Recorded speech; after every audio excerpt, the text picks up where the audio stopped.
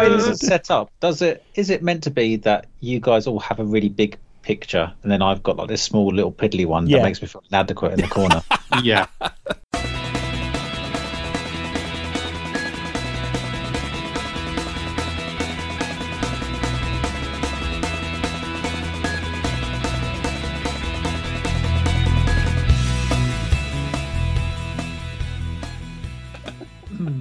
Is it one of those great big billowing ones? You open the window and it's just going to inflate around you. Like Michael Jackson. The thing Anyway, it's when it's lit just by candlelight.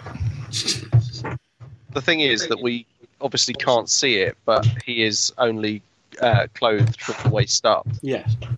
Yeah. Yeah. Just like the old news presenters used to do. Absolutely. Is that actually a thing?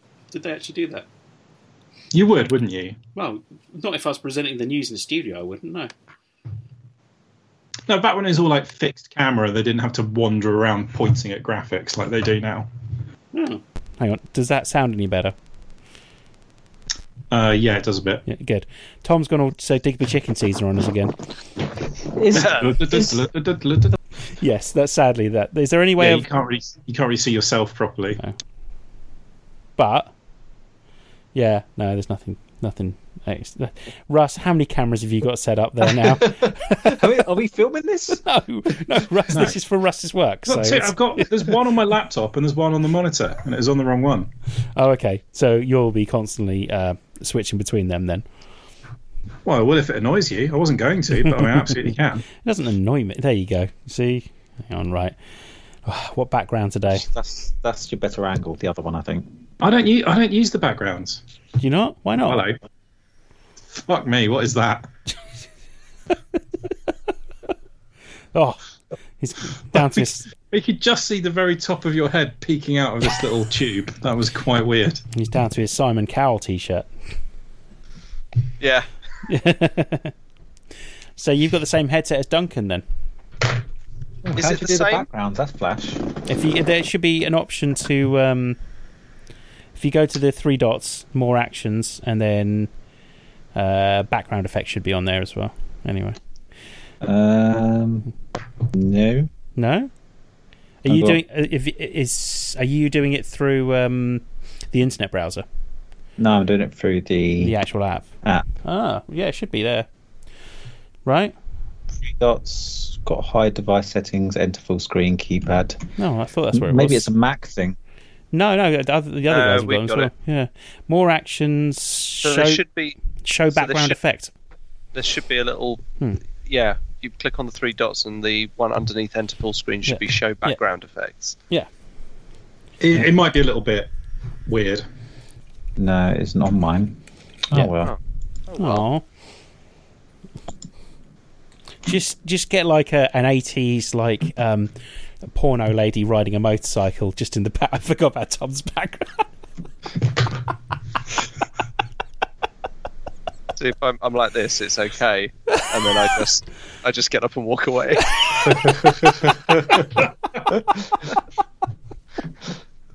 I'd forgotten about that. See, the thing is, someone was briefing me today on some stuff they needed, so while they were briefing me, I changed it to this one. Oh, Jesus. Because, of course, you've got a folder of yourself doing every expression possible, ready to call up at a moment's notice. Yeah, pretty much. I've completely forgotten where that folder is now, though. No. Right. Right, we're doing this? I think we've probably got some intro stuff there. Russ, have you got any cans you need to open? No, I actually don't have anything today. I don't believe you, Russ. No, I literally don't have anything. I might have to go and get a cup of coffee at some point. I thought you had like a glass of red wine there, Dan. No, it's Morgan Spiced. I've just made a Morgan Spiced and Coke. This is what do you know what? That sounds like a really good idea. Yeah, it's. I think so. I'm quite proud of myself. I forgot how nice it is and how little it tastes like alcohol. Am I sitting on my phone? I mean, you guys won't know that. I wasn't directed at you. Unless you do. In which case, tell me. So I'm just trying to divine whether that is in fact what's happening. What? That you are sitting on your phone. I bought the headset because I thought to myself, this is most likely going to be the new normal for a while. I don't have a good headset, and I haven't bought myself a good headset in a while. So, fuck it. Bought myself a Logitech headset. Fair play. Nice. Happy days. It's tremendously good. It's got a great preamp. I don't know whether I said this to anyone, but like my PC setup is 7.1 surround sound, and if you keep it on that setting when I'm playing Half-Life 2 or something like that, which is what I've been playing quite a lot of recently, plugged it into the input into the sound system, and it actually simulated 7.1 surround sound in the headphones. I was really, really impressed. It doesn't overblow or blow out or anything like that. It was really cool. So good. Nice. Right. Let's close that. Should I get a drink so I don't? It's up to you, babes. You do what you need to do. You do you. I'll go get a drink. Okay. Cool. The beard's looking nice, Russ. I haven't shaved at all since this started. It looks good. I haven't get it all the way through.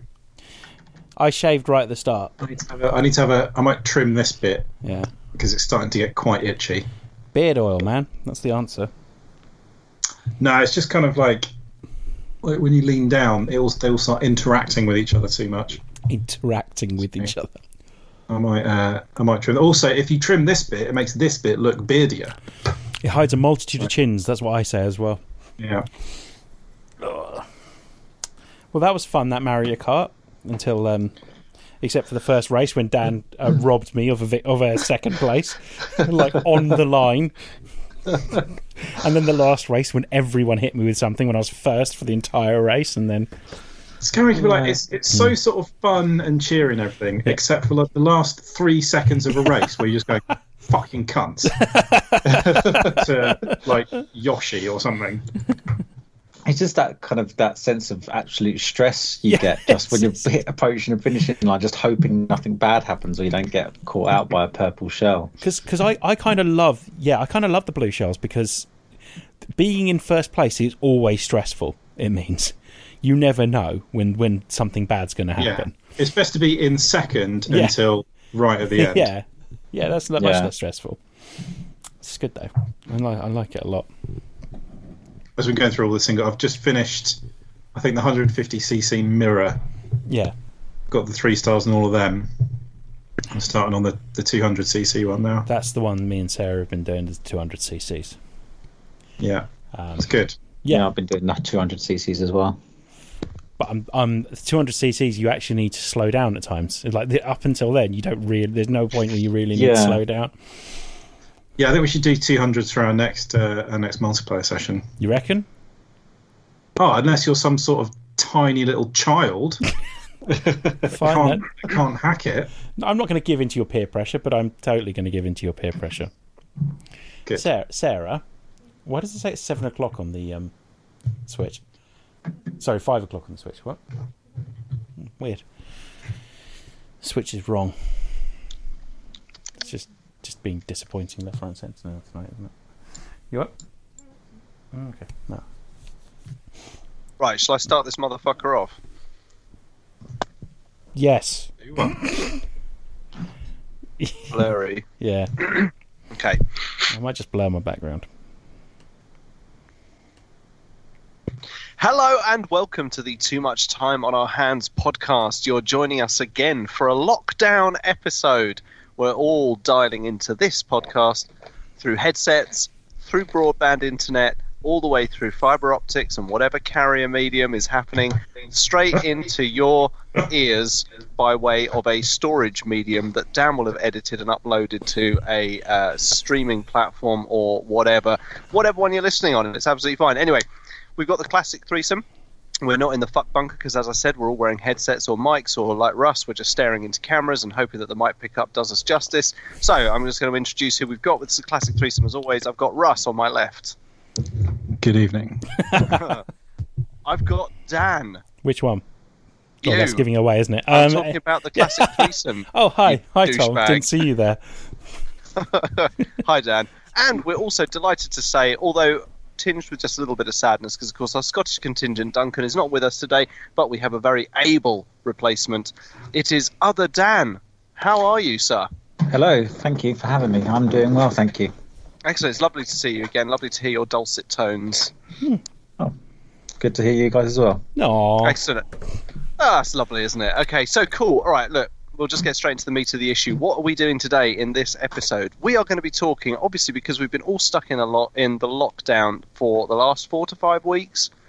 We all have gaming backlogs, but what we're going to be talking about today are the games that we think people should be playing during the lockdown.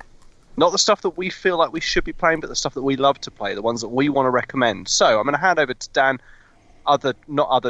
normal Dan, who will talk to us a little bit about... You can call me Hairy Dan. That's what I've got used to now. Well, you're going to tell us a little bit about why we've chosen this, right? And you can be normal Dan as long as I'm not abnormal Dan. Like, if I'm Uber Dan, There you go.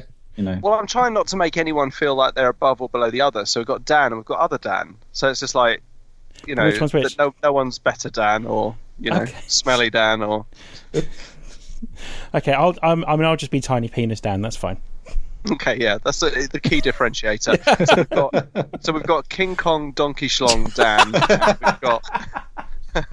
and we've got Tiny Penis Dan, Regular Dan. and just Dan. Dan. Okay, so yeah, Regular is the McDonald's like regular fries are the smallest fries. yeah, So like regular is usually the synonym for small. yeah. Regular doesn't mean regular. It means small, doesn't it? So Yeah. So, Other Dan, are you calling yourself the Big Tasty then? there we go. Big. To be honest.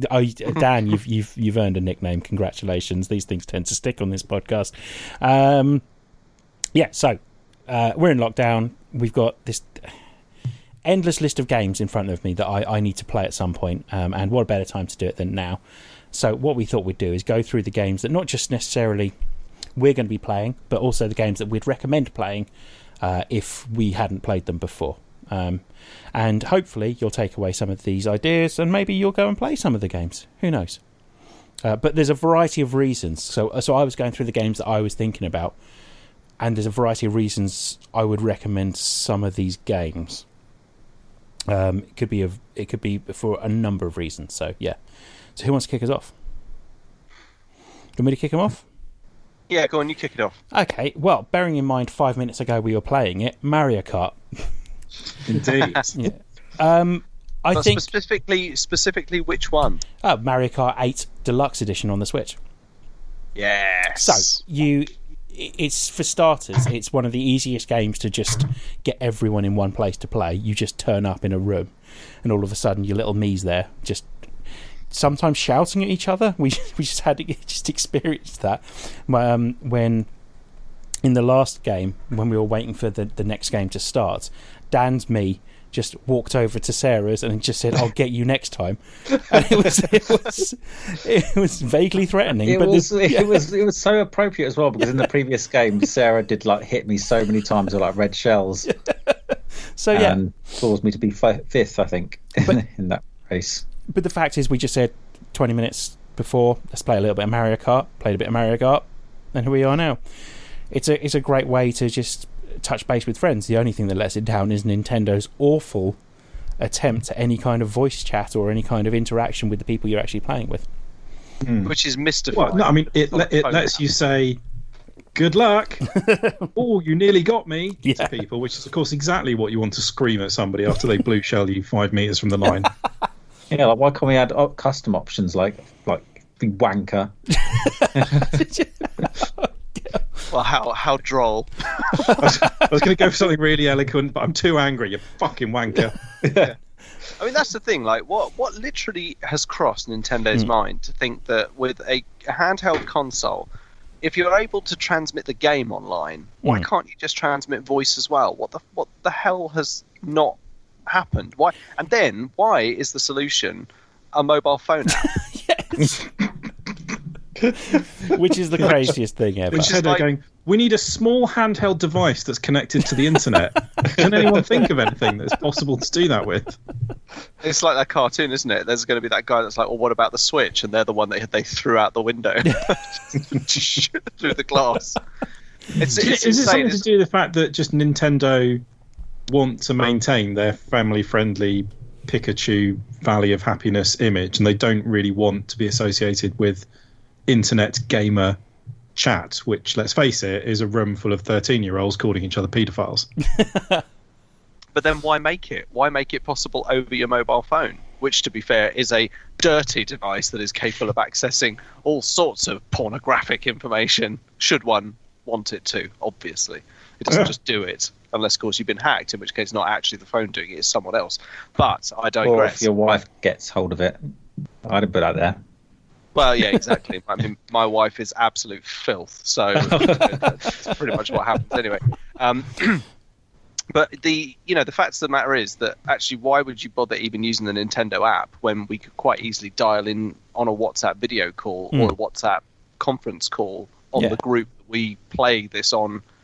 We discuss when we're going to play it on anyway. Do you know what I mean? So I've gone onto the Nintendo because I was curious to see if there was a solution to this.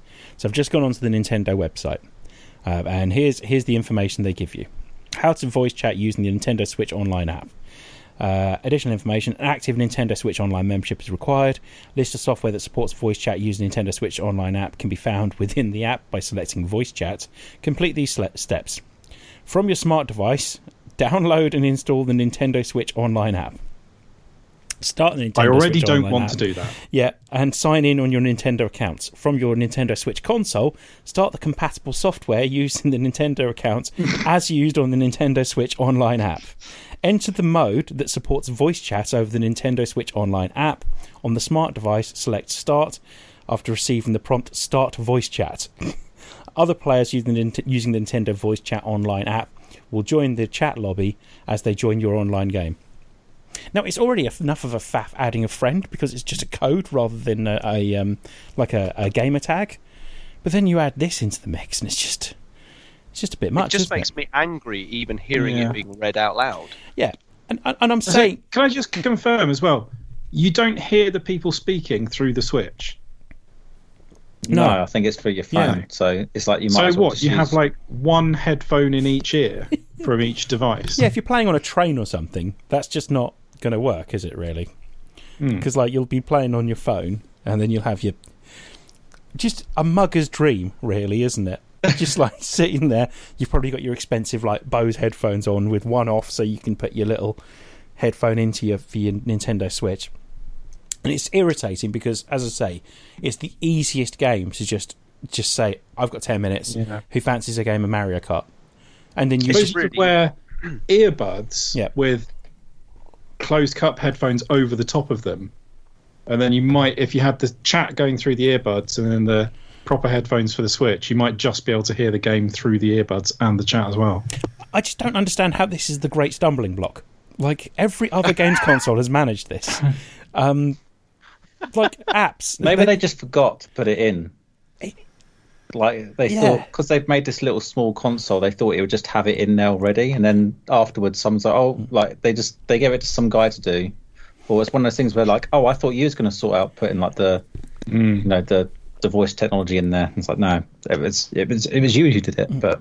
I'm a born again Nintendo fan. Okay, let's get this straight. And I don't like slagging off the Switch anymore because I think it is a great games console.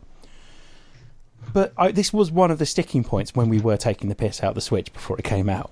Was that this was one of the things you had to do. This and the cartridges, and the cartridges actually kind of worked out, and it kind of makes sense, and I'm on board with it. But this was one thing they never really ironed out ever. You're absolutely right. This should have been something that. Well, we want people to play online. We want some kind of connectivity, some interactivity on this. Why can we not put some kind of form of voice chat in with it so people can use their Bluetooth headphones with it? Which is another point. It's kind of because of the whole family-friendly Pikachu-esque sort of thing. Like, there's that whole kind of nostalgia in Nintendo. Well, not nostalgia. It's more sort of kind of entrenched thinking where they haven't really broken any boundaries with this console. No. it's a handheld, which is something Nintendo are famous for, filled with Mario games and Pokemon games, which is something Nintendo are famous for. It doesn't do a lot of stuff that other consoles do, which is something Nintendo are famous for throughout multiple generations. Do you know what I mean? Like they're literally just living by their playbook at the moment.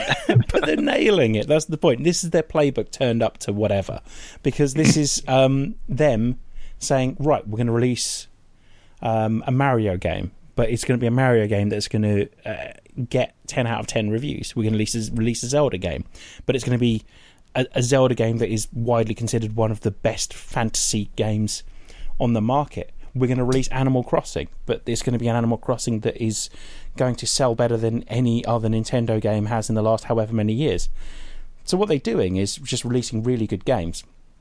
And amongst all of these fantastic games, I would say that if you're going to buy a Nintendo Switch, the one game I would recommend getting it with is Mario Kart 8, which came out on the last console as well. Yeah. Don't they even call it Mario 8.5? It's 8 Deluxe, yeah. Oh, so it's not even a new Mario game? No. No. It's the Wii U's Mario Kart. Oh, I feel cheated now. But it's. I think it's the must-have game for the Switch. I think that is. Yeah, it is a great game. Yeah. But you could probably save money by buying a Wii U and Mario Kart 8 with that, though. It is, yeah, but you shop don't around. Yeah, you don't first. Every console has its killer app, though. You know, Microsoft used to have Halo, and the Nintendo Switch now has Mario Kart. I just think that as good as Zelda is, as good as Animal Crossing is, and as good as the latest Mario game is, and Mario Maker 2, this is if you're buying a Switch because your mates have got Switches and you want to play on the Switch with your mates, and this is the game that you get to play that. This is the game to have, unless you're good at Smash Brothers, but I'm terrible at it, so I don't bother with that. So yeah, Mario Kart 8 is a game to play in lockdown, and it's a great game to say it's a bit much at the moment, isn't it? Does anyone else fancy just hopping into Mario Kart and playing a few races? I do like it. Every time I see you ping a message through saying, do you want to play Mario Kart? I do think to myself, yes, I do. Yeah. I really enjoy that game. I spend way too much time playing it as well. Like I said, I'm working from home. I imagine most of us are working from home. And like on my lunch breaks, Mario Kart is a really handy thing just to play for like half an hour when I'm on my lunch break. On your lunch break, yeah, sure.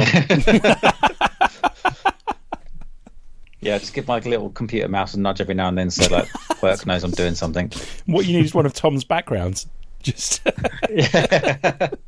So it just looks like you're deep in thought. You know, just kind of this sort of like pose. speed of just like a repeating video of me just doing various actions. That looks like I'm typing. There you go. Well, there you go. Yeah, that's the way to do it. Just with the odd audio. Just like that. You'll be fine. You'll get away with it all.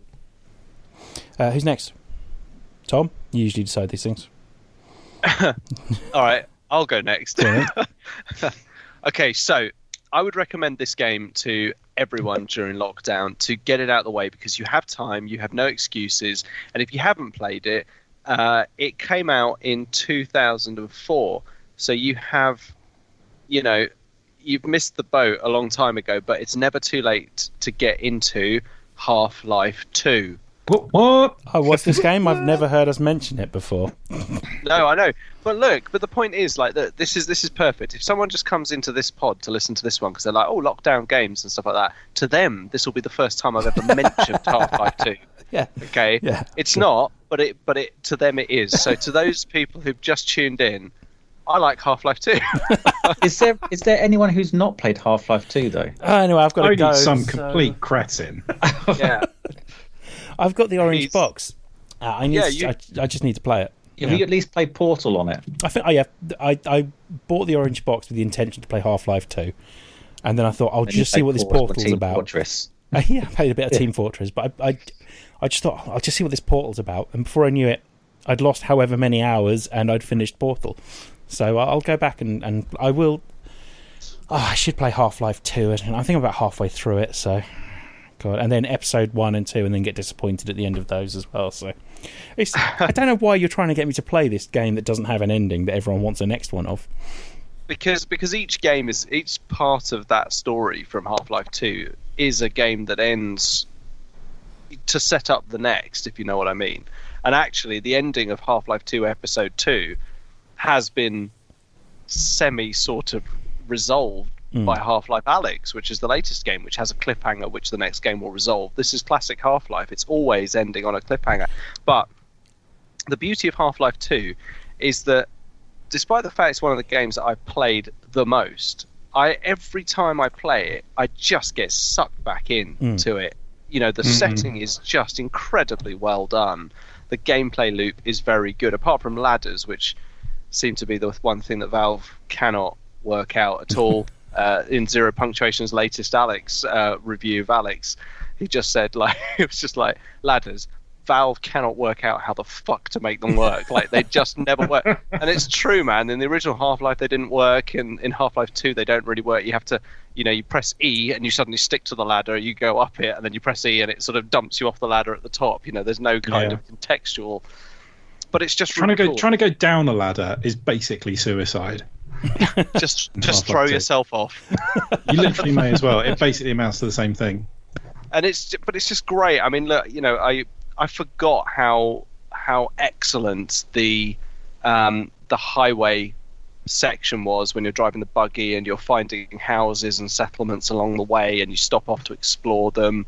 I forgot how awesome it was when the full pitch street battles erupt in City 17. I forgot what it was like to battle through Nova Prospect. And actually, it's one of those games that you have memories of playing, but actually once you start playing it again, I don't know, it feels like it takes on a life of its own. The characters are so well done that you just feel like you're absorbed in it. And I just say to anyone, if you haven't played Half-Life 2, there has never been a better time to play it. Get it on Steam for cheaps. You'll get most of the other add-ons and stuff with it as well. Get it on Xbox with the orange box so you can play all of it. And Some then of you may already have it. Some of you may already have it and not play it, but take the opportunity because it's a really great story. If you are on the PC, I would advise, don't worry about any of the other mods. Just go onto the Steam Workshop and download Half-Life 2 Update. All it does is it tweaks the lighting to make more of the soft edges of lighting harder, more realistic shadows, a little bit of upscaling of graphics. Very, very minimal tweaks, but it will feel less of a departure going back to Half-Life 2 if you're on the PC with Half-Life 2 Update. It's superb. There's never been a better time to tick this one off your list because you won't regret it. You won't regret it. Okay, I will finish Half-Life 2. Okay, I'll do it. Fine.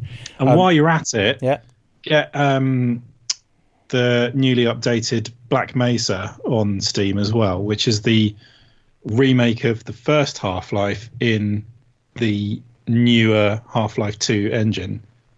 So I see what you're saying here. Awesome. So the orange box, which I've already got, work my way through Half-Life 2, then Episode 1, then Episode 2, then buy a PC that can run VR and get Half-Life Black Mesa and Half-Life Alyx, is what you're trying to say, yeah? You won't need a PC that can run Alyx to play Black Mesa. No, I know, but I will say big kudos to Russ for shouting that one out because that is a mod. That wasn't even Valve who made Black Mesa. That was just some very diligent modders who created an awesome reimagining of the first Half-Life. It is awesome. I played it a few years ago when it wasn't finished, and it's really, really good. But they've now added the Zen section at the end, which from what I've seen on the screenshots, just looks fucking phenomenal. Yeah, and it's gameplay-wise, it is better than it was in the original. Which, let's face it, wasn't the best ending of a game ever. Yeah. Especially compared to what came before. Yeah, it was just so different. It just didn't quite work, did it? You were like battling your way through a beleaguered military base, a military research base, and then all of a sudden you're in a shit alien world, and that's how the game ends. It's just such a jarring shift in tone and gameplay. It's crazy. But yeah, Half-Life 2 doesn't ever suffer from that. There's so much variety in it. It's a once in a lifetime experience to play Half-Life 2 for the first time. I wish I could go back and play it again for the first time. Cool. I'll do that then. Because, of course, this podcast is for you, Dan. So now go and download it, and we will watch you. Yeah, do a let's play. 15 hours. I'll Twitch. Yeah, I'll Twitch stream it if you want. If you guys, Just so we know you've actually done it. yeah, exactly. It'll only be 3 people watching, going, "What are you doing, Dan? What are you doing?"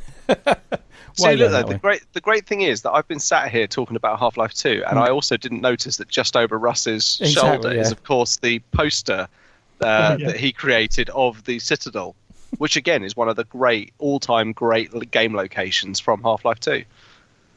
I'm going to play the game, all right, Tom.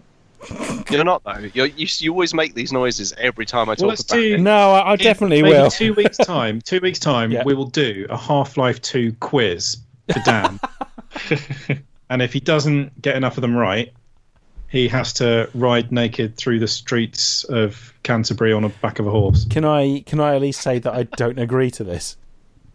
You can say it. You can say it. But Alright, you will be fine. forced. That's concerning, but yeah. Who's next, Tom?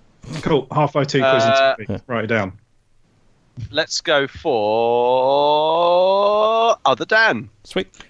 This is a game I've been playing with Dan recently that I've just gotten into and gotten really addicted to.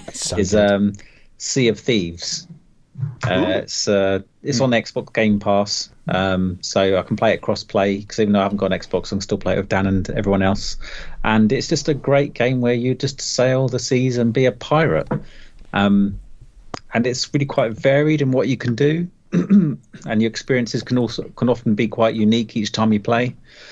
So basically, you just get your ship, and if you've got a crew of like 4, if there's 4 of you, you have this big galleon, so everyone has something to do on the ship. You know, it's like bringing the sails down, steering the ship.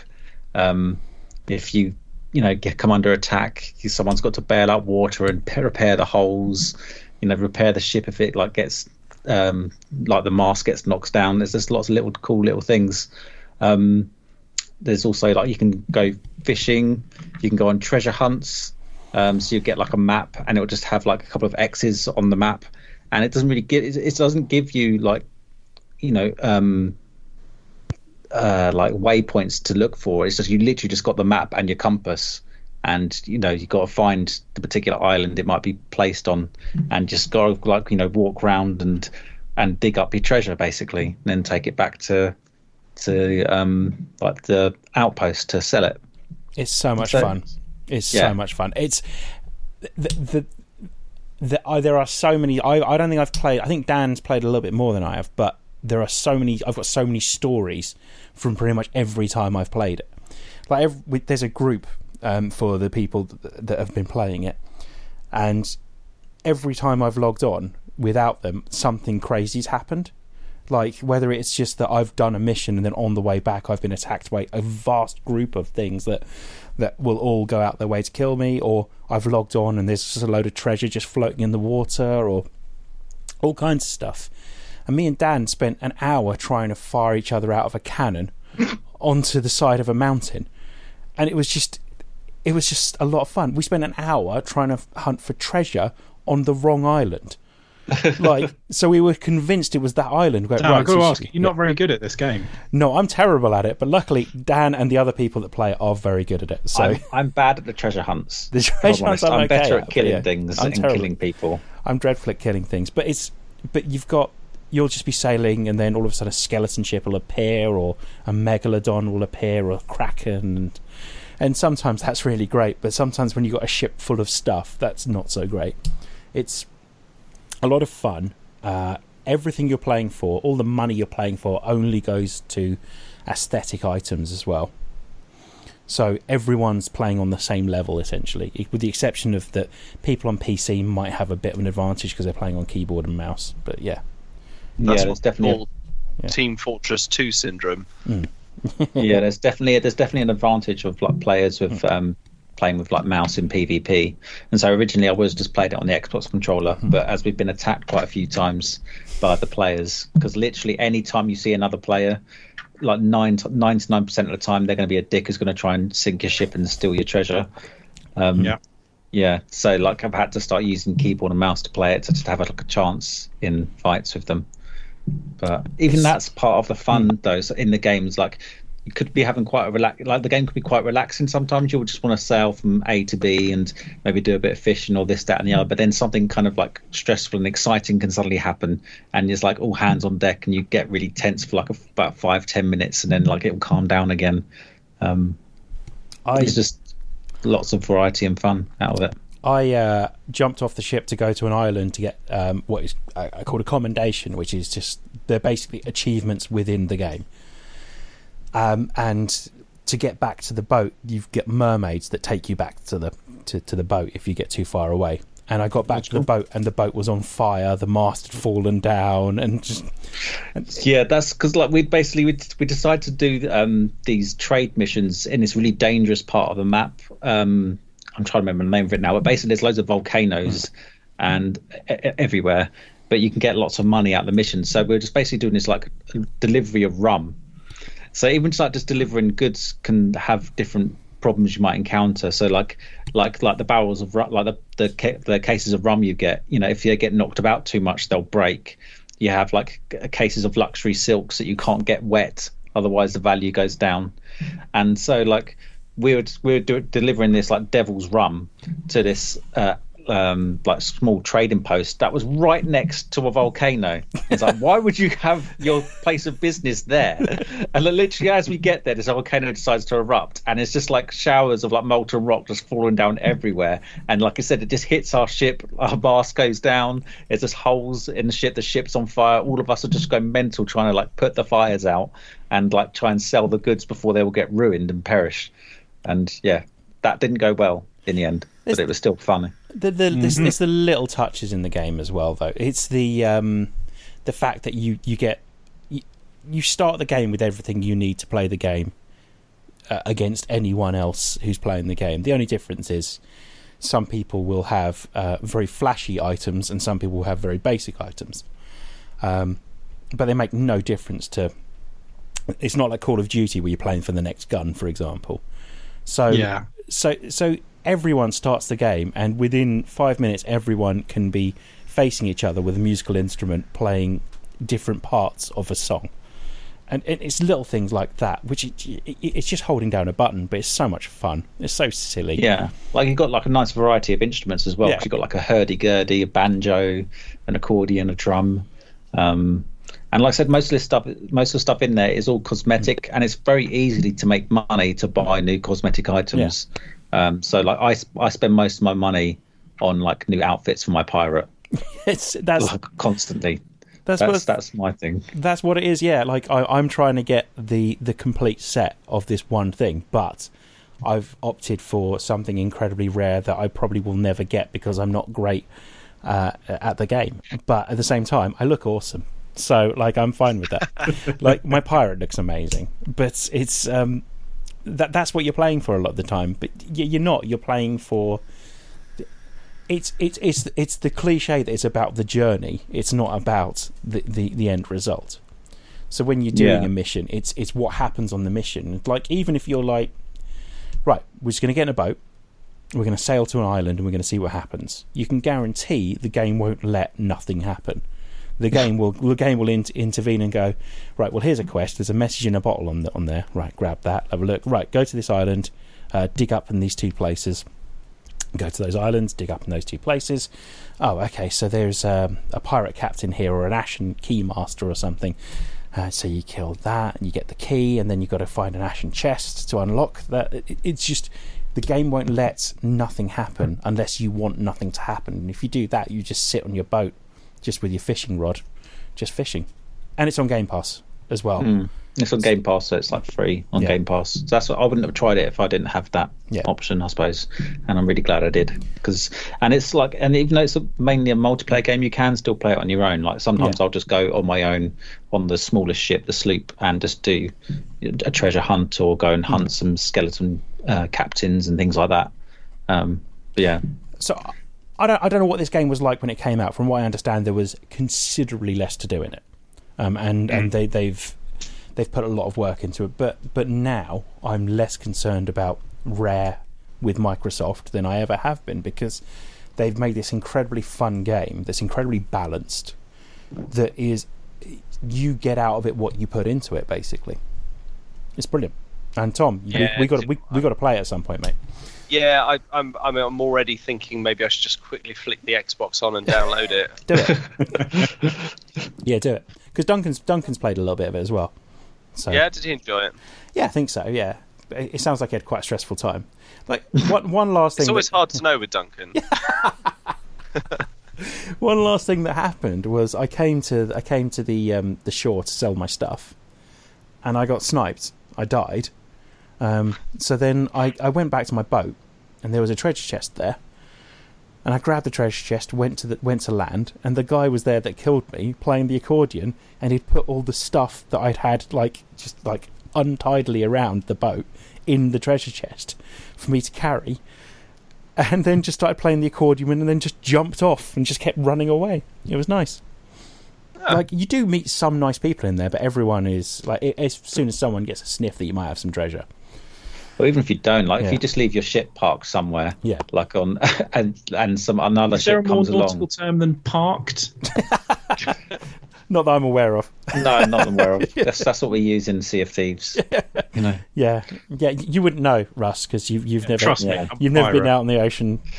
yeah. But yeah, blue. if you like you said, if you just leave your ship like docked and another player ship comes along, chances are they will just like bomb the shit out of your boat, whether you got something on it or not. And like the last time that happened, I was doing a mission, and all I was trying to do was deliver a couple of pigs in crates that I'd caught. And so, like, I saw them coming. I thought, I'll just try and get both of these pigs out. So yeah, you can only carry one thing at a time. So I carried one pig out, and they started bombing my boat. And so when I got back onto the boat, the other pig had been killed by their cannonballs, and then my boat ended up sinking. And so I just sort of stood on the pier, waved at the two guys who were doing it, and then then when I knew they weren't looking at me, I jumped into the water and got on their ship and just like killed the pair of them and like blew their ship up. Yeah, Big revenge. That felt good. Oh, that's a good turn. like when you do eventually kill someone, it is quite satisfying in the game.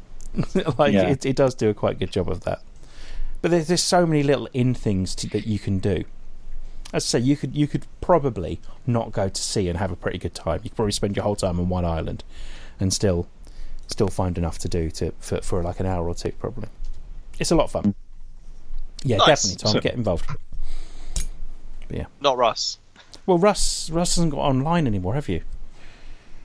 Not on the Xbox, no. No.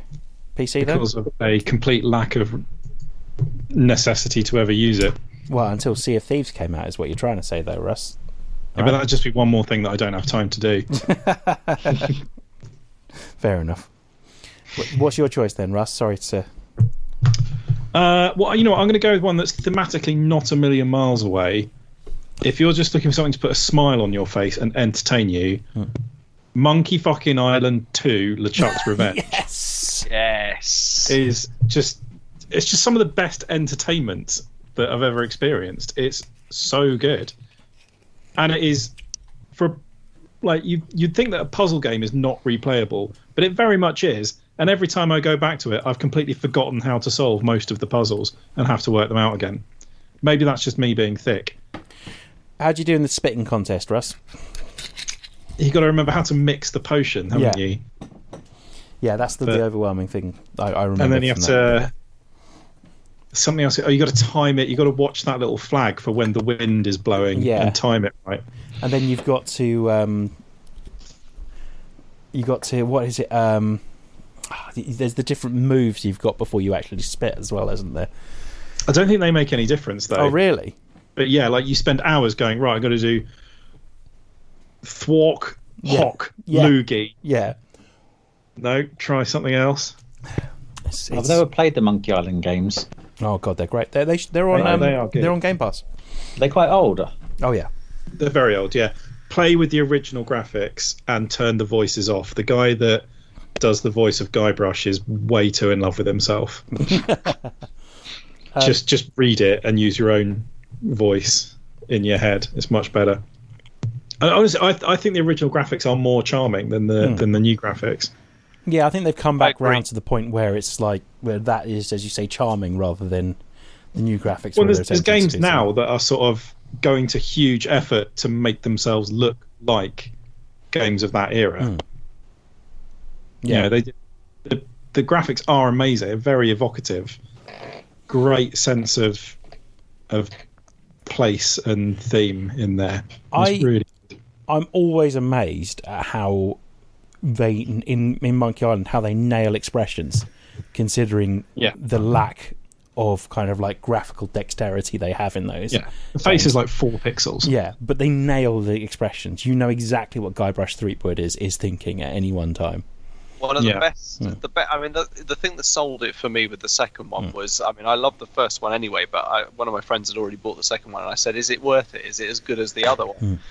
And he was like, he said, "Let me just put it this way: the first thing you have to do is assemble all the parts for a voodoo doll to get rid of a guy off an island." And he said, and he just said, at one point you have to go and grave rob, and he said, there's a bit in that. He said it doesn't sound like the start of Comedy Gold, but he said there's just a bit during that is just so funny that it brought home to me why these games are so good, and it's because of the comic timing. I don't know. I don't want to spoil exactly it. What you mean? But there's just a bit where and in the original graphics, it's just phenomenal comic timing. I think it even on that one, in the new graphics, it's not as good. It's off by like a quarter of a millisecond or something. But it just isn't funny. Just but raises the original graphics. Raises it above his head. Yes, I'm with you now. Sorry. Anyway, Dan, play this. It's if you're in a piratey mood, this will definitely kind of sate those desires as well. So that's cool. Yeah. The closest thing to it recently is, did you see that Aardman film, Pirates in an Adventure with Scientists? No. I heard it was highly recommend. It's effectively a Monkey Island movie. Oh, really? In that it's batshit crazy pirates being hilarious. Honestly, very, very good. If you ever remotely enjoyed anything Wallace and Gromit or Aardman related, this is an absolute genius movie. What's it called? And you need to pause it every 5 seconds to look at all the tiny little background gags that are going on at any point, of which there are always a minimum of 40. Pirates in an Adventure with Scientists. I've been meaning to watch it. It's meant to be really good, but yeah. I mean, it's a children's movie, but I fucking love it. Yeah, but so is Wallace and Gromit, though. Yeah. Yeah, that's fine. I think Vinny would love that. Yeah. It is hilarious. Yeah, no, the Monkey Island games, I remember I had them when they came out, and they were on 12 discs. Yeah. Which is crazy thinking about it, because those games aren't big games, but they obviously were big enough to stress my Amiga out. So, well worth playing. It's Double Fine, isn't it, now? I think so. I don't think 12 discs. You're talking 12 floppy discs? Floppy discs, yeah. So that's probably like not even a megabyte. It's not painstakingly copied. It's a LucasArts original. But it's what's his face from Double Fine, though, isn't it? I think. Well, yeah, but from way before Double Fine. Yeah, okay. It's literally like Monkey Island and Monkey Island 2, followed by Day of the Tentacle, Full Throttle, Sam and Max Hit the Road. That's like the LucasArts golden era. Was that Did they do Beneath the Steel Sky as well?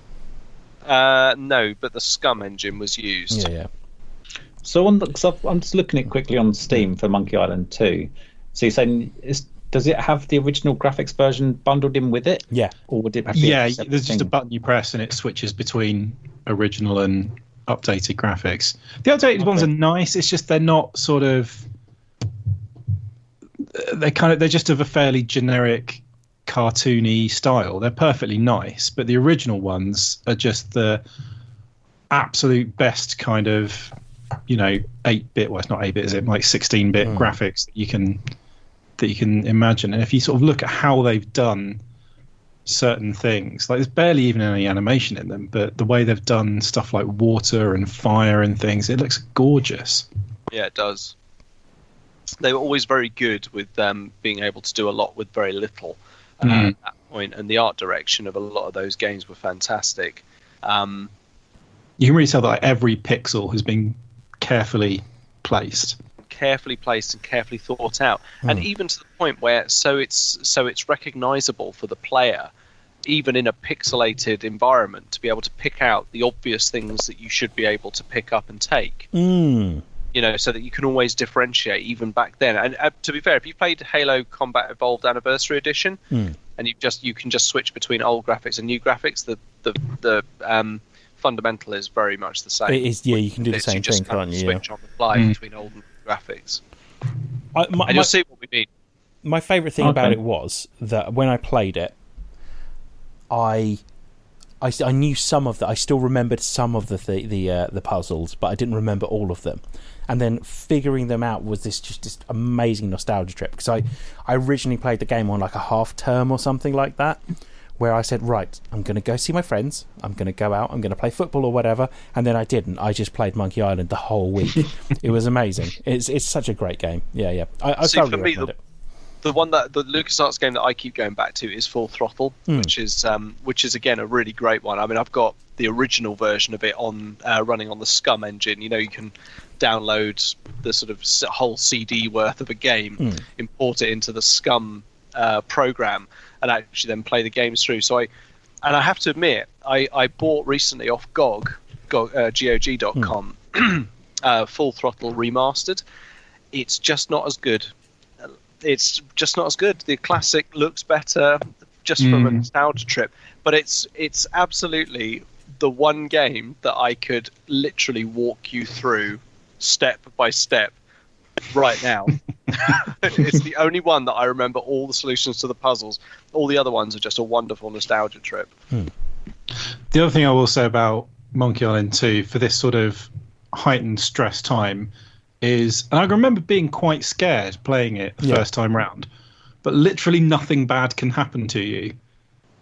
You can't get hurt, you can't get killed, even in the big boss fight at the end. It's quite relaxed. It's just mooching around, chatting shit with people. I remember being really stressed out by it as well. I didn't know you couldn't die. That's interesting. No, I don't. I might be wrong, but I don't think there's actually any sort of game over situation. There's not. It's because it was released at the time when Sierra, another studio, were releasing things like Space Quest, in which all of those games you can die at points during it. You are a vulnerable character. And they even take the piss out of it in the first game. In the first original Monkey Island, if you walk off the edge of a cliff, you disappear and it comes up and just says game over, load game. And then as soon as you're about to click load game, Guybrush just boing, appears and lands back where he was, and then suddenly the thing disappears and he just goes, oh, it's okay, I landed on a rubber tree. In the second one, if you go into the options menu at the start, it's got options for like 3D accelerated graphics. Yeah. But when you turn them on, it's like just pops up with a message saying, "Do you seriously think that that's actually something we can do?" It's so funny. Yeah, it's great. Well, back to you, Tom. No, it's you now. Oh, is it? Did I go first? You went first. Okay. Next up, then, Forza Horizon 4. Now, the reason Forza. The reason this game comes onto my list is because driving games like this one, there is a lot to do in them. So they decided they were going to put Forza back a year. They didn't release a Forza game at the beginning of last year, which has put the Forza Horizon series back another year as well for when the next gen consoles come out, which has given me an extra year to finally attempt to complete a Forza game. And by complete a Forza game, I mean every race, every drift course, every jump, own every car, do the whole thing. I'm closer than I have ever been. I've put nearly 200 hours into it now. But it's a great game if you've got a lot of time. And it's one of those ones where I wake up in the morning, realise I don't have a journey to work. And so I go, right, before I try and do anything productive with my day, the journey to work, I'm going to go for a drive. And I'll put half an hour in of Forza Horizon 4, win a couple of races, and then go and try and do something productive. Forza Horizon 4 is, in my opinion, the best racing game ever made, in the sense that it's beautiful. The cars all feel different. They might not be realistic, but they feel different at least. The cars are fantastic. The radio stations are all fun. It's got a great sense of fun in itself. You've got this real sense that you want to compete to get the next best car. Like, currently, I'm trying to get the fastest car in the game, which is only available on certain season events, or I could earn $20 million, which is what I'm going to try and do, because I'm on 12 million now, and try and win one in an auction, because you can go to car auctions and win cars. When I'm into Forza, I'm into Forza, and I am currently that. I have currently done every drift track, done every jump, every speed zone, every speed trap. I have basically any of the jobs. So you have to go get jobs where you work for a delivery company, a taxi firm, all kinds of things like that. I've done all of that as well, and now all that's left is the races. And yesterday something happened, a glitch, which meant that I was losing power on the straights, and I've never been more angry at a game in my life, I don't think. because I'm determined to win these races. So I went, right, okay, so I'm so methodical with it. So right, all the cross-country races. So I brought up all the cross-country races. I need to go here, do all these races. That's what I'm going to do. And then, on top of all of this, they bring in the Forzathon stuff, which is the online events that change on a weekly basis. So I then feel like I have to do all of those as well, because I might win a fancy car from this. It's a lot of work for very little payoff. And the worst part of it is, I left it for a bit, and I came back, and I always quite liked that I'd look at my list, and I was like the person that played the most of Forza Horizon 4. And that I kind of was in, like, you're in the top 15% for this particular thing that you're doing. I'm like, I'm cool with that. And I'd be top of all my friends for all of them. And I come back, and then someone I barely know on my friends list has put nearly 800 hours into Forza, which I'll never catch up with now, because I wasted my time doing important things, and has gone round, and it really feels like he's done it intentionally, beaten all of my scores on all of these things. So the temptation to say, right, let's start again and try and beat all his scores now, it is pretty great, but I can't do it. I just need to finish the game. I love that you're still so obsessed with it. I can't stop playing it. Sarah even mentioned that I have real sticking problems with a lot of games, like where I go, I'm bored, let's move on. This game has captured me, not my imagination, me, to the point where I feel like I can't stop now. If I do not win all of the races, and bearing in mind, ever since Gran Turismo 2, I have never finished a racing game. If I don't do this now, I'm never going to do it in my life, and I will feel it's wasted. so I think I'll probably end up putting about 400-500 hours into this game, but I remember when there was this one drift track I couldn't do, and I must have I had a week off, and every day I was waking up putting 4 hours into doing this one corner to get it right. I remember that. Yeah, I do. I remember you telling us about that on the pod. I think what we said at the time was, "Are you okay, Dan?" I've got my drift set up now, so that doesn't happen anymore. But yeah, I'm fine. It's a lot of fun. Forza Horizon 5, I might not bother with though.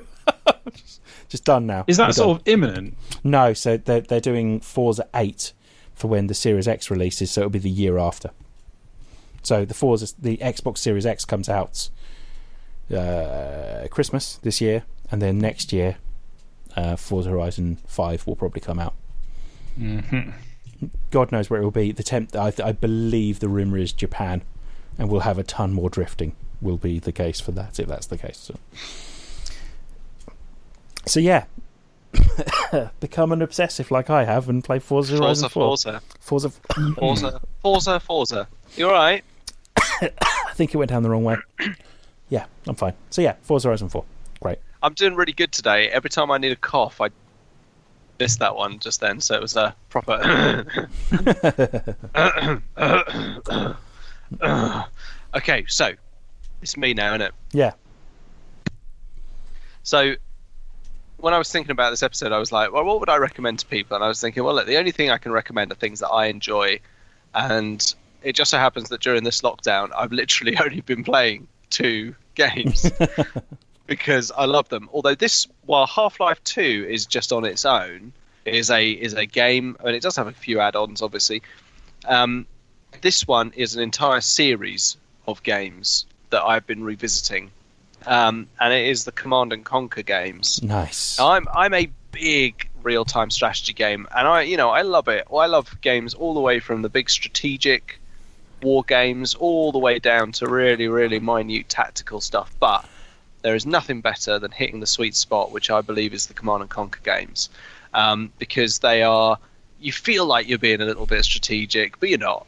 Basically, you just get to build a base on a map, and then you have to think about the best way to defend your base, set it up in a nice place so that you can defend yourself, keep your economy going, get the units in, get the credits in, build up your army, and then go and just destroy a base. And it's very nice and very satisfying. And sometimes you can be playing a single campaign mission for a couple of hours, and it's great and it's brilliant, and I love it. And there's something so.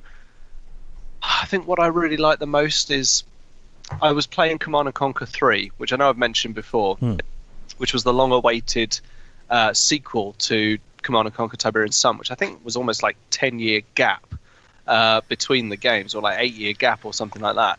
And it suddenly went from being a very sort of, almost low-budget kind of game with really high-budget FMVs to suddenly looking like a high-budget game with really high-budget but very cheesy, badly acted FMVs in Command and Conquer 3. And I have to say, if you haven't played any of them and you like a little bit of cheesy B-movie acting, but you also like real-time strategies, you could do a hell of a lot worse than Command and Conquer 3. You don't necessarily have to have played any of the other games to really get what's going on. And the beauty of the third Command and Conquer, third in inverted commas, is that actually no matter what side you play on, GDI, the goodies, or Nod, the baddies, is that actually that you're both playing different sides of the same story that's being told. All the events happen in the same order throughout each story. It's just you affect different areas of that story than your, sort of counterpart commander that you would play in the other campaign. It's got the incredible Joseph Kuchen as Kane in it again. It's got Trisha Helfer in it as a Nod general. It's got Is it Tim Curry in this one? Is Tim Curry in this one? No, that's Red Alert. That's Red Alert 3, which is also brilliant as well. Which is just so much more cheesy, so much more comic book, and actually you have 3 sides to that one, which is really, really wonderful. But what was really nice was revisiting the original one, because of course the original Command and Conquer, very first one, is now completely free to own. You can just download it for absolute free for peanuts and play it. And it's really lovely, and it's got all the crappy old FMV cutscenes that kind of made you feel like you were a military commander going on. It's really, really cool. And also, just around the corner, of course, is Command & Conquer Remastered, which remasters the first 2 games, Command & Conquer and Command & Conquer Red Alert. Red Alert is set in a kind of alternate universe, Second World War, where the Soviets, where Einstein goes back in time, kills Hitler, and then basically Stalin ends up waging war on the continent. It's mental. It's just mental. And the cutscenes are just as cheesy as you'd imagine. They're just amazing. It's absolutely wonderful. I would recommend any time, because it's just a wonderful blend of very engrossing gameplay, because you'll want to learn the ins and outs of every single unit. You'll want to learn how to build good bases. And if you like that sort of stuff and you like really cheesy, absolutely diabolical acting, go for the Command & Conquer games, because that was Westwood at their absolute pinnacle with that series. And also you can pick up a really nice box set called the First Decade. So Command & Conquer the First Decade, you probably pick it up for absolutely peanuts, and you get all of them up to Command & Conquer Generals, which was launched in the early 2000s. And then you can probably pick up Command & Conquer 3 for a very small amount of money. You can probably pick up its expansion, Kane's Wrath, for a very small amount of money as well. Red Alert 3, I know, wasn't very well received by critics, but it's still genius, and you can probably pick that up for peanuts as well. Just go for it, man. Just enjoy it, love it. They get progressively better and more arcadey to control as time goes on. But I still think that Command & Conquer 3 is a particularly good place to start, because it's a bit more modern. While we're on good deals, has everyone seen the latest Humble Bundle thing that I only saw today? But no. The entire Walking Dead series you can get for like £15 now. Like it's all online comics, but £15 for the whole of the Walking Dead comics. That's pretty cool. Yeah, that's really good considering. So I'm really tempted by that. But yeah, I just saw it literally just now, so I was thought I'd mention it. But yeah, Command and Conquer. I'm not a real-time strategy guy. That's the only problem for me. I played the Command and Conquer back in the day, so I played the first one loads, completed that, and the second one I never actually owned it, but I used to play it around my friend's house. He had it on PlayStation, and so sometimes we'd do link-up play. We'd like get he'd nick his sister's TV, and we'd set it up like we'd like in his bedroom, like both of us playing like on the skirmish mode, where it would be like us against the computer on like the hardest setting, and in the end we ended up just being like refugees on a boat trying to escape from the computer because they'd like kick our ass every time. But yeah, it was a lot of fun. Oh yeah, they are. They really are. I mean, probably the little gem in the entire collection, if you do find the first decade for relatively cheap, is probably Red Alert 2. It is just insane. It is just mental. I don't know what was going through their minds at any point. Like, the gameplay is over the top, cartoony, B-movie mentalness. It's just insane. It's basically, it's like if you thought Tim Curry was overacting in Red Alert 3, that is nothing compared to the overacting that takes place in Red Alert 2. It is nothing. They even had softcore porn actresses in Red Alert 2. Yes, wasn't Jenny McCarthy in one of them? Jenny McCarthy was in Red Alert 3, but before that they had people that you knew even less than her, that you've literally seen on the Red Shoe Diaries, the one that had David Duchovny in it. Like literally that level of acting skill. It is just mental. Like the commanding officer of the Allied forces, General Carville, is literally a fucking cigar-chomping, womanizing mental case who just every time he sees you just kind of goes, "Hey there, Commander, it's time to get down to the south so you can kick some commie ass." It's like, and you're meant to sit there going, yeah, no, definitely, no, I'll go and save them all. Yeah, no, it's absolutely fine. But you just can't help but feel like this is why Operation U-Tree was launched. People like him. But I kid. I'm not gonna take the piss out of people like that, because it's just mental. But the gameplay is fantastic. You get like Navy SEALs and Tanya and fucking chrono troopers who can disappear halfway across a map, dematerialize buildings, and then whoop, back again. And it's crazy. It's absolutely crazy. But really, really good fun. Mind control. It's just insane. Anyway, I'll stop talking about this because I've got to go to bed soon. So who's next then? Dan, right? Yeah. Dan. Kind of in two minds what to do for this one. Because there's been a couple of other games I've been playing a lot of, and one is a new game that's actually in early access, but is still very playable for what's there. Is a game called Wildermyth, and it's sort of like a fantasy turn-based RPG, but it has a really simple and kind of nice style to it. Like the art is all sort of like papercraft style. Oh, that sounds good. Within like a 3D environment, and you're basically just like, you start off and you've got like a group of adventurers. It just kind of randomly generates their names and their personalities, and it's basically just over their lifetime of doing adventuring. So they'll like kind of grow old. They'll get like battle scars. They might get new powers or abilities that replaces like one of their limbs with like fire and things like that. They'll maybe fall in love with other adventurers in their parties, and then have kids, and then those kids become adventurers as well, and go along with you. And so like each playthrough there's like different storylines. You basically like you'll kind of get to know these particular characters, and they'll kind of be sat in your legacy at the end, and you kind of like develop an attachment to these like very kind of simply drawn and played out characters as they go on these adventures. So it's just really a lot of fun. It has a very cool like magic system.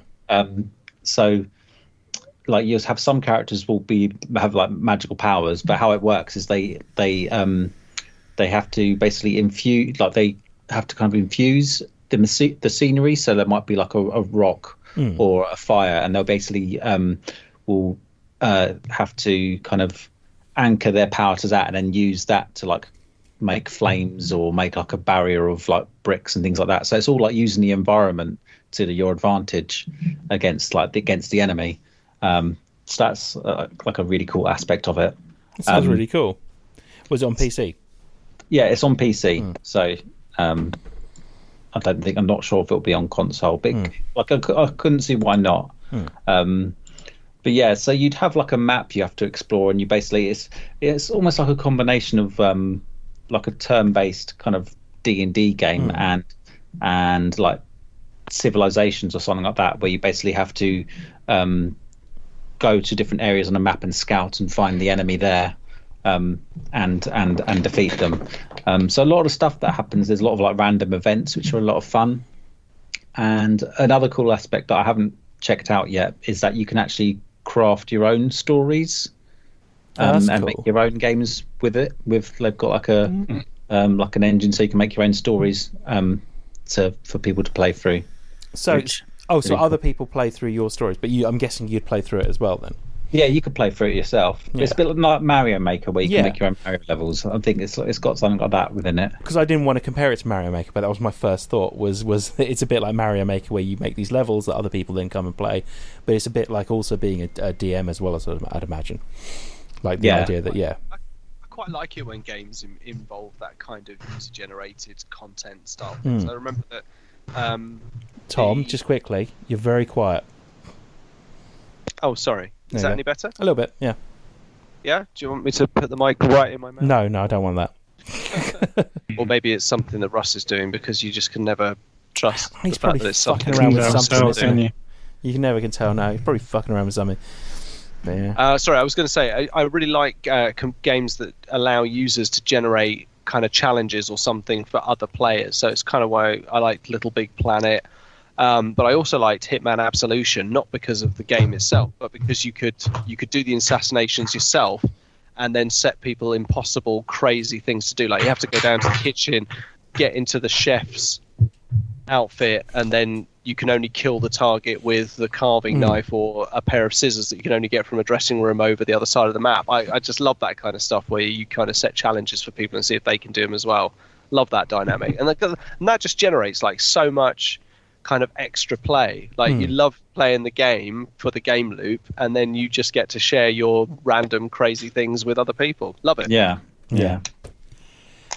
It gives it like a bit more life, doesn't it, as well? Just the game in general just gives it like the idea that they're lending the tools that help them create the game over to the people that are playing it as well. I think it's just quite a nice little touch. So so that's why I can see the game getting, you can get a lot more play out of it as by seeing what other users have made on the workshop and trying their storylines out as well. Well, as you say, it's a bit like Mario Maker in the sense that every now and then I just turn it on and go, do you know what? I quite fancy trying to do a couple of levels that just random levels, even just because I want more Mario Maker. So yeah. But you can also like customize the characters if you want as well. So you could potentially rename them when you first get them.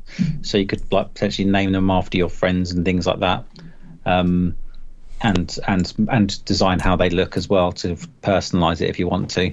And like I said, what's really cool is that every so often you'll have like an event that will come up, and you'll get some sort of decision about what you want the character to do. And what I find makes it interesting is anytime you take a risk or do something where they might lose something, they'll often gain something cool as well. So I had an incident where one of my characters was going to die, and like when your character gets in a situation where they could die, you got a choice whether you could like have them survive or have them basically go out like heroically and like take out an enemy with them, and they die, and then they get like they get like a grave made for them and things like that.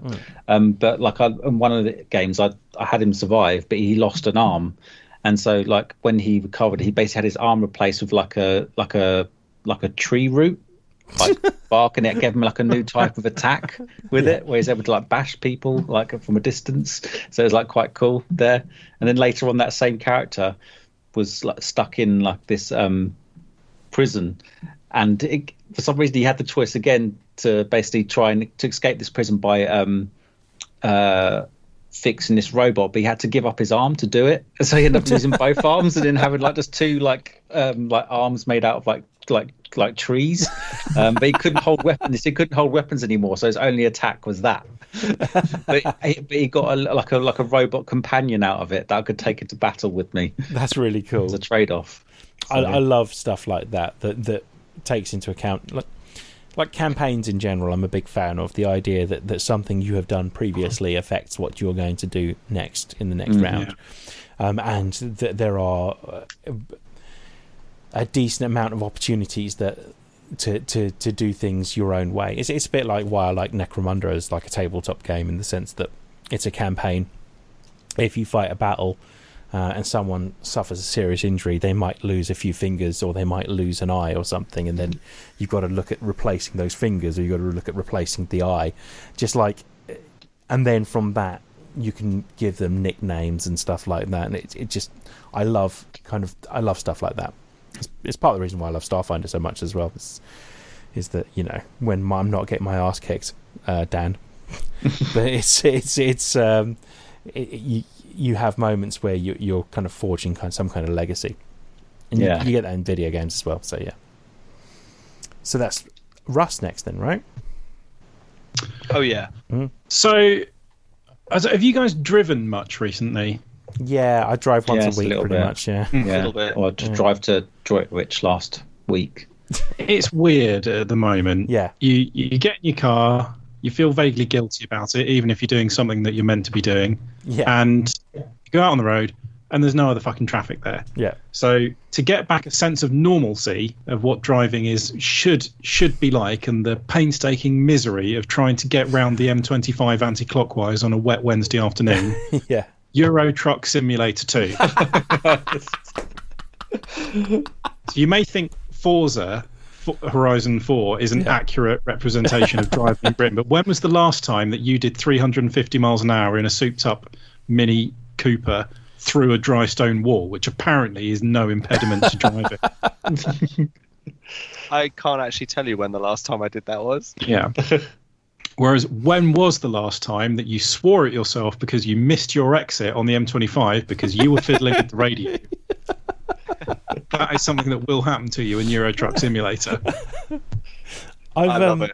Yeah, this is a great choice. I've played Bus Simulator, so I'm with you there. I mean, pretty much, basically any land-based vehicle simulator that's got a Britain section. So, like, I've played Elite Dangerous, which is like a Euro Truck Simulator in space. Same thing. Can you go to South Mim services in Elite Dangerous? No, but you can traverse the Milky Way. I'm pretty sure that's an expansion, isn't it? To Elite Dangerous. Yeah, so it's South Mims, specifically South Mims. Yeah. Eventually, you'll be able to land on South Mims. I thought it was a system. There probably is a system called South Mims. It's all like procedure generated. So my problem with Bus Simulator, Russ, is that I didn't take it seriously. so like every time I was like, right, and it will not let you not take it seriously. Exactly. Any of those games. Are you trying to have fun? Are you trying to?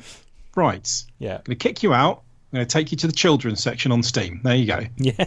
So like every time you do Bus Simulator, you go, this is your route, right? You've got to go here. You've got to go here. Right. Now you've got to stop at this exact point, and it's always more difficult driving with the controller than it is actually driving. Stop at this point, and oh no, you hit the bus stop, and like, no, that's a shame. I was aiming for the people trying to get on the bus. So do you get written up by your boss if you do stuff like that? Do you get taken into the office? You go into really excruciating detail. No, you've been fired, and now you have to watch a 2-hour unskippable cutscene of you trying to explain to your family why you've lost your only source of income because you were dicking about in your bus. Every time I've tried to log on to Train World Simulator or whatever the one on Xbox is, there's been a massive update, so I've never played it. But it's the kind of thing that I think I could get into. Like the train simulator seems like my That's basically speed. just an interactive train set, isn't it? It is, yeah. But I don't have room for a train set, so I'm fine with that. That sounds like fun. So yeah, I quite like all these simulator games, but I'm very much looking forward to Microsoft Flight Sim coming back. Oh my god! Yeah, that looks insane. I mean, that's another reason to upgrade your PC. Although it won't be as insanely taxing as you would think it would, because it's all rendered in the cloud. Because it would have to be, because there's no PC in the world that can have the entire globe mapped in 3D on it. Plus, it's an easy sell saying it's rendered in the cloud. Microsoft Flight Simulator. So yeah, it's insane what they do. It's not. It's like AI assisted as well. So it takes satellite imagery, and if the AI thinks that looks like a forest, it will then start rendering trees in it. That's nuts. And things like that. And if if it thinks it looks like a road, it will start having cars and trucks driving along that road, which wouldn't be possible to capture from satellite imagery or aerial imagery. Will it let you do a loop the loop in a jumbo jet? That's pretty much all I used to do in Flight Simulator as a kid.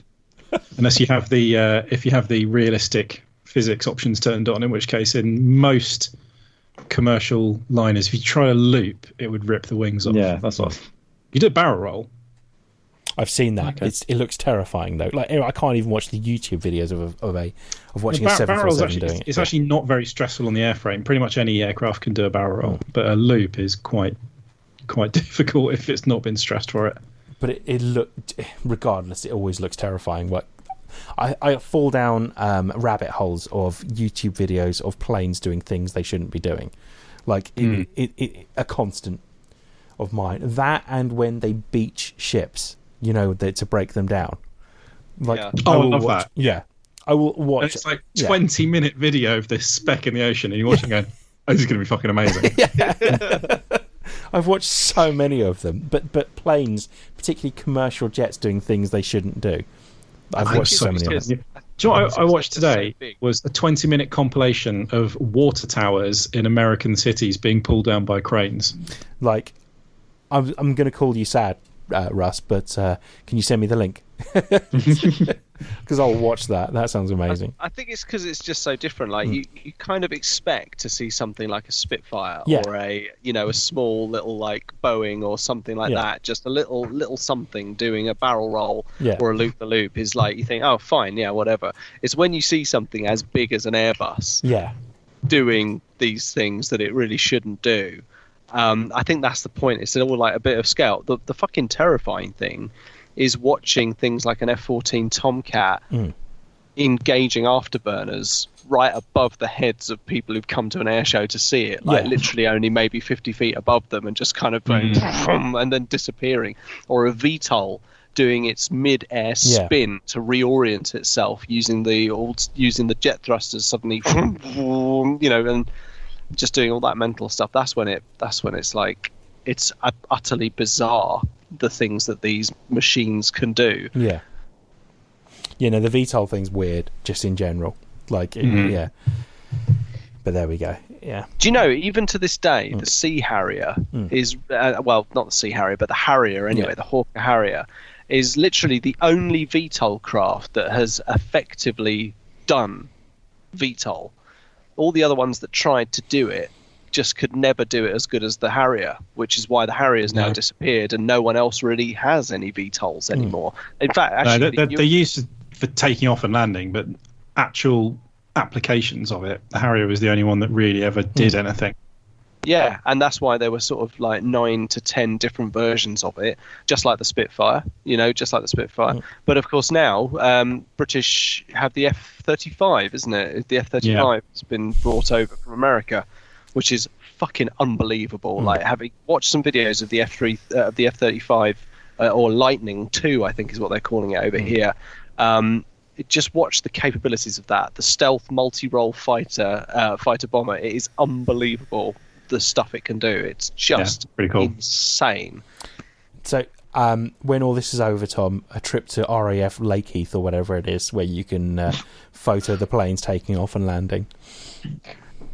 But then, to be fair, I would just encourage a day trip for the TMTOOH crew to go to RAF Hendon or Duxford, man. Let's go to Duxford. Man. And just go and have a look at some of the shit they've got in there. They've got a whole hangar dedicated to American planes. Yeah, that place is awesome. Yeah, they've got literally a Huey and then a B-29 Stratofortress.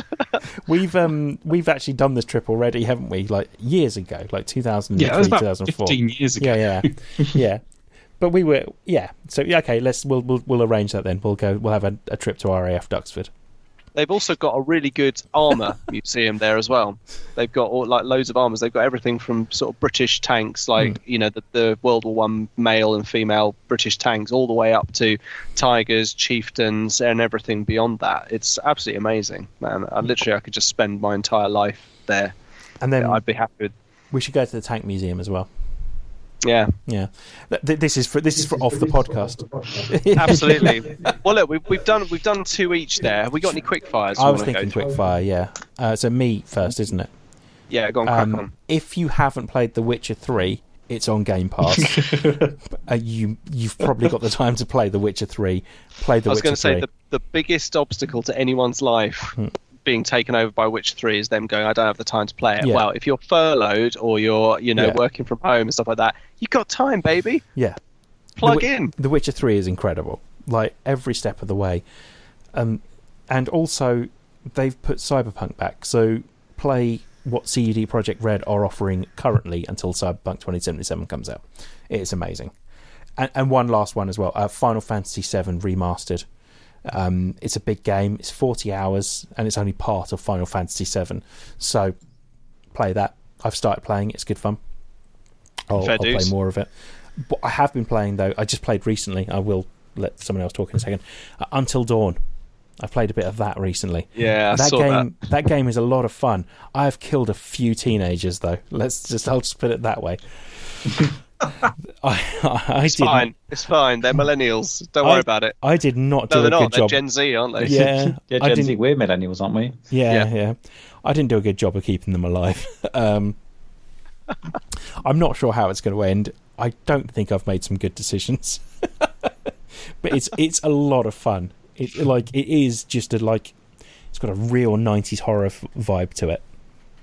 But yeah, well worth playing. So yeah, so play with that. But just now is the time to get into those big RPGs you've never had time for before. So Witcher 3 or Skyrim or something like that. Now that's what I was going to recommend was Pillars of Eternity 1 and 2. That. Yeah. I think you can get Pillars of Eternity on Switch now. Can you really? One of them you can definitely get on Switch.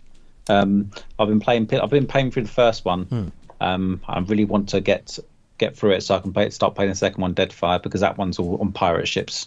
Yeah. Which looks really cool. Real theme to tonight's pod, but it's but not just that. It's also most of the cast of it's the entire cast of Critical Role. It gets a bit overbearing sometimes. When I started playing the expansion on Pillars of Eternity, and it was just Taliesin.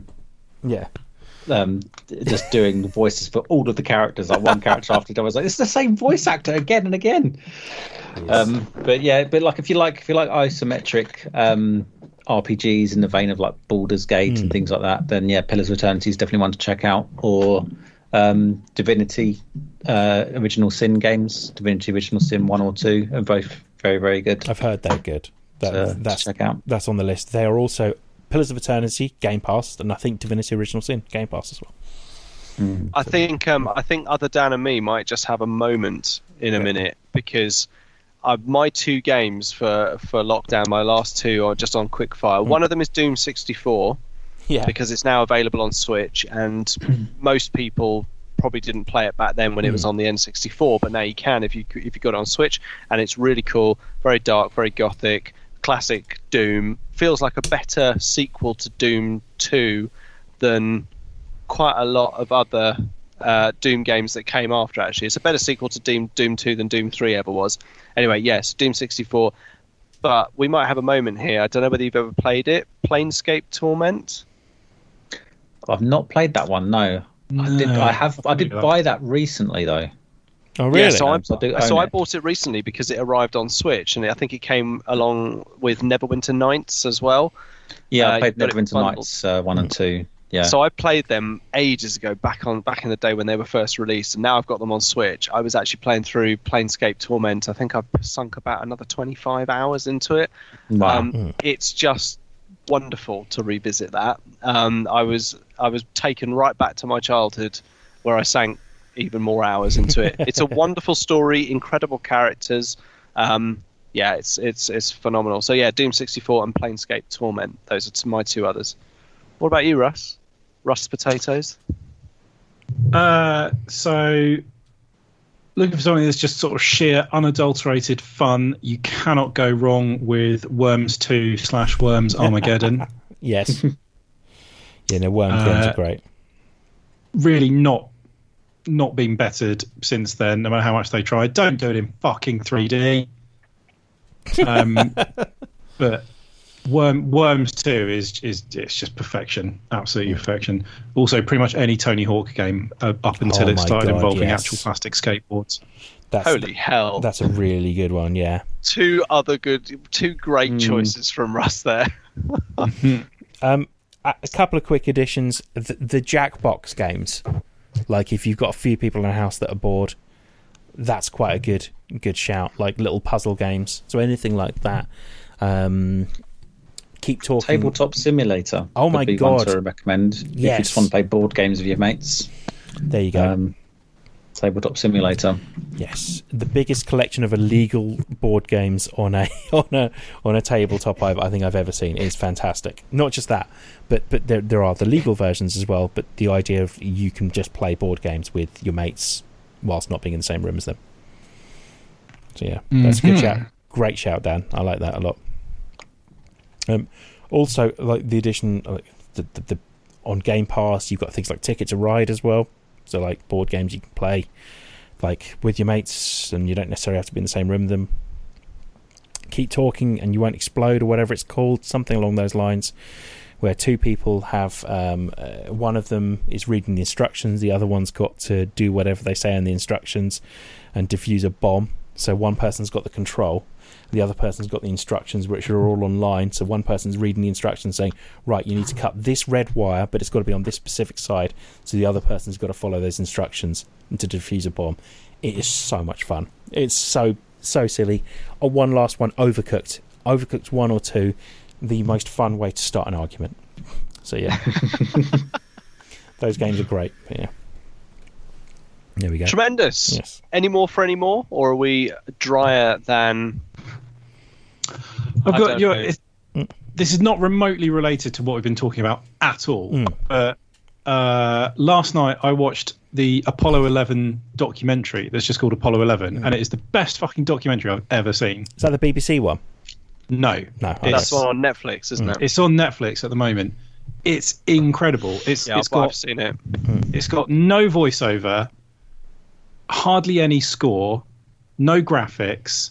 It doesn't tell you anything. All it is footage from the time and recordings of the control room communications loop, but synced up to cine camera footage that was taken in there, so you actually see the people talking. And it basically just goes through the mission, one thing after the other, and it is fucking brilliant. And the re-entry, I know what happened. I know they got back okay, but the re-entry sequence is one of the tensest things you'll ever watch. Really, really good. Definitely worth watching. And it's gorgeous.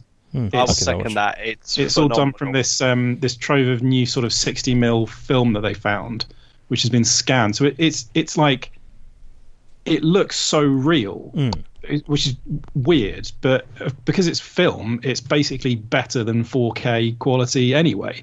So it's been scanned at a really high resolution. So it's all this insanely detailed stuff from the 60s. It just looks absolutely amazing. So this is something you can genuinely thank Stanley Kubrick for, isn't it? In regards to the moon landing. No, because he is... The link to Stanley Kubrick with the Apollo 11 is that they consulted him as to how they should film it. And he suggested using 16mm That's also film. led to a huge amount of conspiracy conspiracy theories about it.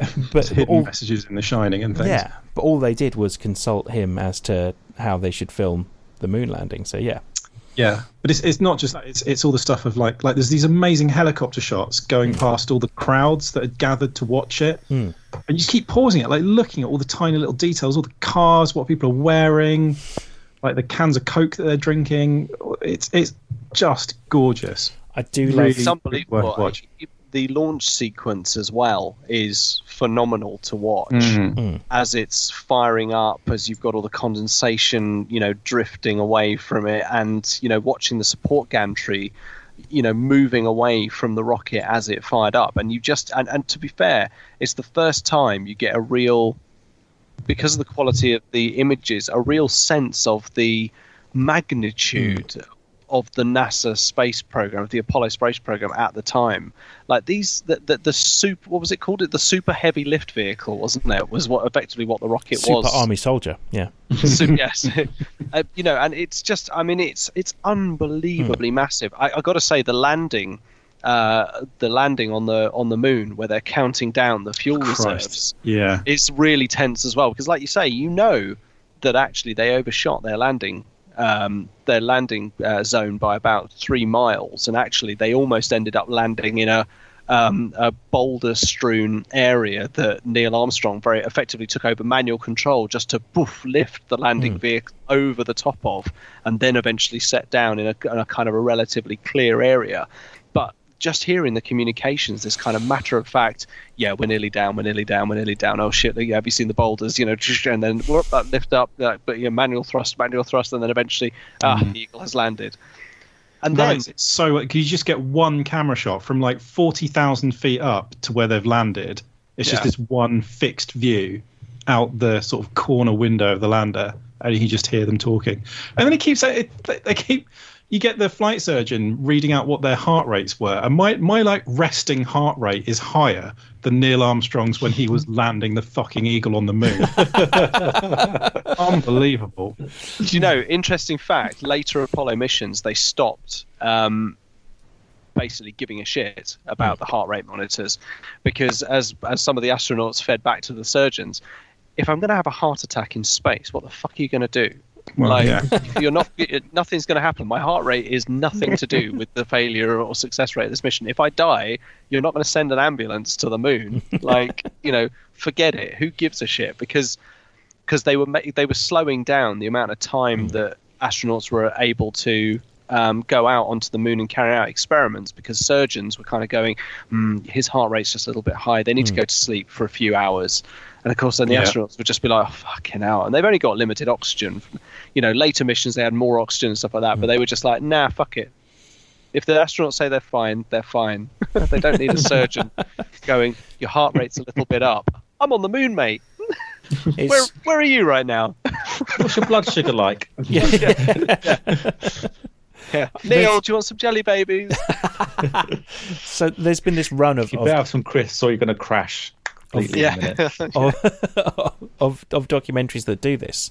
The Peter Jackson World War I one, for example, where they took all the footage and they just painstakingly put it into like 4K quality. It's one of those ones where you watch it and go, it doesn't look real, because you're used to seeing footage which is it doesn't look real because it does look real. Exactly, yeah. It's weird, isn't it? Yeah, definitely. You watch that Apollo 11 thinking, that looks like the set from Apollo 13. And you think, no, hang on. No. Apollo 13 looks like this. Yeah, exactly. But it is weird. Definitely. Yeah. But I would second that, Russ. Definitely recommend it to anyone. It's well worth it. Real good investment of time. We've got some responses from the listeners as to what the games they'd recommend. Then just bring up Chris Thackerberry. He says he's working his way through Call of Duty, the latest one, just working his way potentially towards Warzone, although he says he'll need a headset if it's anything like PUBG. Which, as me and Tom have discovered, the best way to play PUBG, just hide in a bath. Just hide in a bath, yeah. Hide in a bath with your back to the window. Yeah. Yeah, that wasn't the smart part of that, definitely. Tim Wolverine, it's Tim Wolverine or Timstagram he's got on his Instagram. I do know his real name, but Assassin's Creed Odyssey, immersive to an astounding degree, and a nice sunny break from lockdown. That's a good point. It's nice sunny in Greece. Nice. Yeah. Ryan Waller says he's restarted The Witcher 3, which is what one we recommended. That dude's any excuse. Yep. Lucy, who's been on the podcast before, has said playing Skyrim and been doing it since the start of lockdown. So another one that was recommended that they play. And currently my favourite is from Simon, who I do the Gridiron Gentleman podcast with. He said Sniper Elite 4. You can envisage each of your hapless victims slain from 300 metres away as being one of those clapping nuggets stood on Westminster Bridge spreading COVID. So yeah, he's drop 3 of every 4 and restore some social distancing to the old-fashioned way. Oh, bless him. So we've had some responses. Sniper Elite 4 is one of those games I've been quite tempted to play, actually, because I've seen it. I think that's on Game Pass as well. So the loving close-up, slow-motion nut shots that you can do. Yeah, no one's aiming for anything except for the testicles, are they? Let's be honest. That's good. What was it? The first one was... I can't remember what the first one was set. The second one was the V2 one, wasn't it? Yeah. Number 3 was in Africa, and I think number 4 is the one in Italy. I think number 4's on Game Pass, isn't it? Yeah, it is, yeah. Yeah, nice. Yeah, yep. Really funny. Definitely. All right. Well, there we go. Look, loads and loads of suggestions there from not just our listeners, but us as well, for the games that you should be playing or should have played already in lockdown, because who knows, it might all come to an end relatively soon. Alternatively, it might not, which just means more fun times for games. Anyway, if you want to interact with us or you want to share any of the games that you think we should be playing in lockdown, or just you want to tell the world about your favourite games that you like playing during lockdown to date, hit us up on our Facebook, Instagram, or our Twitter feed. Our handle is @TMTOOH. And don't forget to check out our sister pod, Theatrical Cut. You can find them on Facebook and Instagram under the tag @TheatricalCutPod. It leaves me with nothing else to say. I will say thank you, Other Dan, for joining us. Thank you for having me. Oh, it's always a pleasure, mate. Never a chore. I'll say thank you to Russ and goodbye.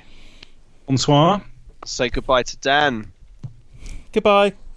It's goodbye from me, and on that note, we cue the music.